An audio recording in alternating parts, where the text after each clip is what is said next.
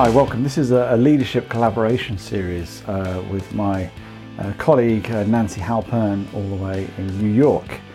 We called it Leadership Lessons from Across the Pond. And Nancy and I tackle key leadership challenges on a weekly basis via LinkedIn Live.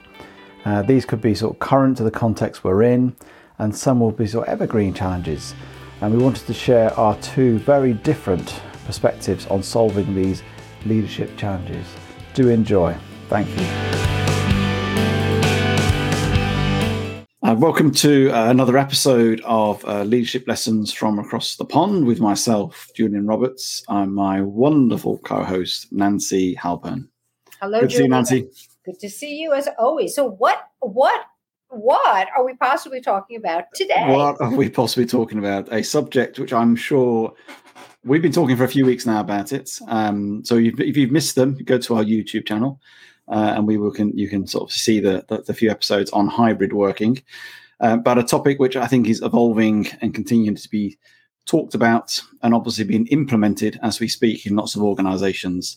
And so yes, that it continues. And so today we're focusing on the manager, and how might the manager manage the hybrid team, and what are the challenges, what concerns they may have, and some tips and advice to help them, I guess, mitigate some of that. So I'd like to know what your thoughts are on this, Nancy.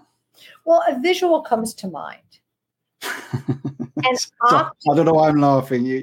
I love your visual metaphors. An octopus that clones itself every 90 minutes because this, there was just one way to lock down. There's a gazillion ways to go hybrid. And so many people have different interpretations, mostly which I have observed are benefit them. So an organization, for example, wants to maximize, understandably, their real estate investment. And they want to be able to see their people now. So they want everyone more or less kind of back to the office, where individuals are like, hey, this has been working. So what's in my best interest? So I just see this sort of, it's very hard to get your arms around a cloning octopus. So I just want to paint that pretty picture and embed it in your mind. I think that there was an interesting comment that came up in a client discussion on Friday. They were talking about how they can induce people to come back to the office. And my remark, probably not the smartest thing to say to a client, was, I don't think better snacks are going to lure people back to the office, because the real question you have to ask is, how do you induce them to leave home? Not how do you lure them back? Mm-hmm. And so I think as a manager, you may find that you are caught in the middle of a sandwich press. You have your senior management, and perhaps including head of HR, saying, these are our company's policies. We're trying to be flexible, but we have a business to run, and we expect people to do X. You have some members of your team potentially, likely, pushing back against that to say, well, why? Why do I have to do that? And as a manager, like you do many times, but I think now is going to be a really kind of tough spot to be in, you're going to have to balance both of those that might be in conflict. And I guess the first way I would do it is, I don't know, Julian, I hate to be, overly cliche, but I think you have to pick your battles and know what talent you care the most about from a retention point of view, because I think we're getting into a possibly huge talent flight problem if we come down too hard on talent. And how much political capital do you have with your management? Because if you make exceptions, your manager in the next department is going to be asked for the same exception. And so as a manager, I think you're looking at this in all this multidimensional way. Are your colleagues making exceptions you're not? Or are they going to be angry at you if you do? Are your employees asking you for things that may not be in your power to give? And is your management asking you to conform to something you may not believe in? So once again, I'm very good at giving you lots of problems, and I know you're going to solve all of these based on your experience and wisdom. Yes, I think you're right that the conflict stuff, and I think the managers potentially are in between it all, and that will be a huge challenge of how they resolve that. And I guess it goes back to, going back to the team itself and making sure, I guess in some ways, if you're a manager, making sure whatever you're doing to resolve it, there is some alignment broadly in a principle of how the organization wants to resolve it. And I guess it's in some ways, having been a leader manager myself, I've always pushed back on stuff initially if I've been asked to do something which I didn't agree. And I think managers need to get into a place where they feel comfortable to execute on whatever that plan may be, and they feel settled with it. Might not totally agree with it, but broadly they feel comfortable with it, because they've obviously got to see it through.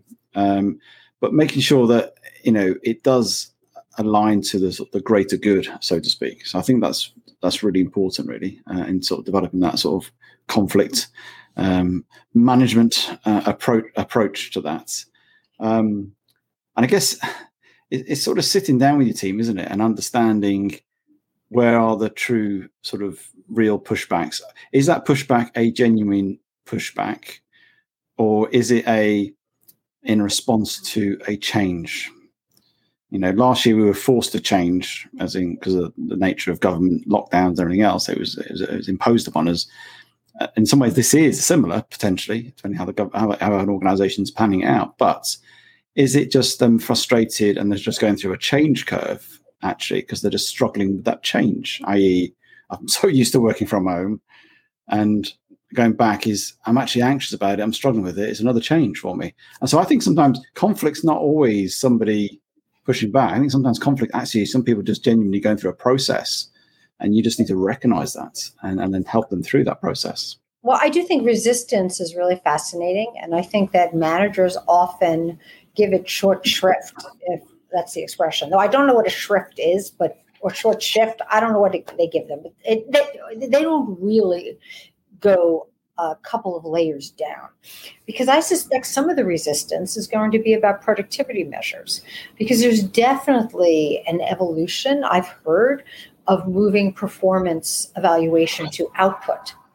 But at the top of your organization, you're going to have people who are very resistant that I can't monitor your work. So I think one issue for the manager is figuring out separating the slackers from the brown nosers in a hybrid environment. Because I was just speaking with my neighbor who talked about not a direct report, but someone who didn't log in until 10:50, and he lied saying he had, and IT checked his account, and sure enough, he had not. And he finally admitted he had overslept. But this sort of, how do you know somebody's really being productive if you can't see them? But I'm sure it's going to be illegal to monitor their activity. Then you have the person on the team who potentially says, oh no, I want to be there every day. And so they are trying to win political points for themselves in showing how much they care. And so as a manager, I think one of your key tasks in leading your hybrid team is going to make sure that you have a very equitable sense of talent evaluation. And that might change how organizations really look at talent. I guess the sort of last big piece of advice, well, maybe not the last, but the next big piece of advice I would give, I wish people would start looking at this as guardrails, not policies. Yes. And because I think policies are going to make your people feel choked, where guardrails, okay, these are the guardrails. And exactly. Yeah. Sense. And I think principal guardrails are far better than actually this is a policy and this is how to do it, because then it becomes very much people then, like with a policy, like a letter of the law, they look for ways of how they can get out of it, as opposed to here's the principle of what we're trying to achieve, and this is a way of going about it, and it gives a little bit of not wriggle room, but of flexibility within that context, doesn't it? Yeah, well, because you're going to need it. You're going to need that flexibility right now. And going back to productivity and all that sort of stuff, although I don't particularly like the word productivity really, because it means working really hard and getting up early and doing lots of stuff. And, if you're a farmer, you'd be out really early, out till late. But I'd rather get... I don't think about it that way at all. Sorry, I think about it as sort of a sense of accomplishment.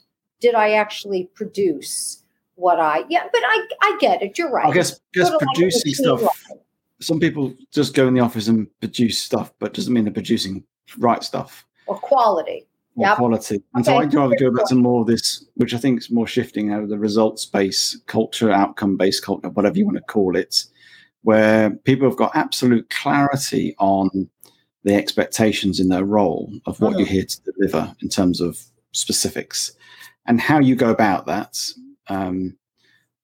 As long as it's ethical, legal, and within the constraints of what the company's aiming to do, then go and do it. And it's that enabling and empowering approach, which I think hybrid does create that. And I think that's where a lot of leaders struggle with. And we're talking leadership next week, but a lot of leaders struggle where they love the sort of command and control, and now they have like the team being at home, they have lost all that, and they got this team that are all autonomous, and they struggle with that. And I think it's making sure that if you are clear with goals and objectives, it doesn't matter. I'm not saying people should get up at 10 o'clock and all that sort of stuff. And the balance of being available for certain conversations, certain client, all that sort of stuff. And there's obviously some sensibility. But if somebody starts at 10, whether starting at 8, as long as they hit the results they're trying to achieve, does it really matter in a sense? To some cultures, it does. I don't think it does. I never have thought it does. But yeah, we'll talk about leaders and power and all those juicy things next week. I did also want to, though, stress that this is a grand experiment. And if you can please approach it with a sense that it's iterative. One of the reasons I like the guardrail metaphors, if even when you're driving, guardrails protect you from falling off the cliff, but it doesn't mean you don't shift as the road does, right? This is a guardrail because you're going to learn things in the doing of this that you couldn't have known before because no one's done it before. So, I was recently asked for examples of how this is being done right. And I'm like, there are none. Like, I could lie, but I'd rather not, So please give yourself forgiveness as a manager to get it wrong, your organization to not get it right, or vice versa, and to adjust. Because we don't know how long this period, we don't know if this is a permanent shift in work, such as like away from cottage industries to factories, or the intro of PCs. Those were revolutionary things. Is this interim until people, I don't know when, or is this a major tectonic shift in how people view their work experience? I think it's more the latter, but selfishly, it's more interesting. But I don't, the great expression, if you want to hear God laugh, make a plan. So, if COVID has taught us nothing else, it's that you cannot predict the future. And sometimes you have to be enormously agile in your pivots. Well, I would not lose that mindset. I wouldn't think of this as going back, because back isn't there anymore. Back's gone. So what do you want to create now? Oh, I'm sorry, Julian, I did have one really exciting idea I wanted to talk about. Can I throw that out? Go for it. So one of my clients, because this is like a sort of unspoken fear, but they burbled up, that hybrid in everyone's mind is going to be Tuesday through Thursday. Because who's going to want to work on a Friday? Like, why would you pick Friday as one of your in the office days if you had to? And Monday could potentially be a problem. So the idea I had when I was walking the dog is PwC just published this research that most organizations, like 68%, define hybrid as 3 days in the office. 58% of employees define hybrid as 3 days at home. We're not 6 days. So what do we do? So let's say your company, Acme Corporation, whatever, says, okay, all of those who only want to come into the office 2 days, our guardrail or policy, whatever, is fine. But those 2 days have to be Monday and Friday. People who are okay working 3 days a week, you can have Tuesday through Thursday. What do you think? That's a good solution. It's like creating the wisdom of Solomon, isn't it? Sort of in terms of separating the babies in the Bible, and that sort of expression of giving that sense of. That wasn't a good example, Julian, because those babies would die. No, but they didn't. But it's that wisdom of actually giving somebody some choices, what really matters to them, I guess. And incentivizing them. I'm a little bit more manipulative than you, so I think of it as sort of like behavioral economics. If there's a behavior you want, you can incentivize it. So that's my. Well, I don't want to get caught up. People just the office is the be all and end all thing, and it's still to me that even that conversation centers around the office, and I think there's bigger things to think about. And you said it before about that whole having that agility and mindset, and that's the key thing with all this, because we are continually changing, adapting. Last year was a year of resilience. This year is all about agility and being flexible as we go forward, and that's hybrid. That's innovating. See it, embrace it as innovation, and it's quite, in some ways, if you embrace it excitingly, you'll start to see some really interesting things, and you'll learn loads because you'll fail loads as well, and because things will go wrong, and that's okay. That's okay. That's okay. So we have shot past our 15 minutes time limit as we set ourselves, our own guardrail. So thank you for those guys and ladies who have been listening, and we will continue this conversation next week. Good to see you, Nancy. Good to see you. Bye. Cheers.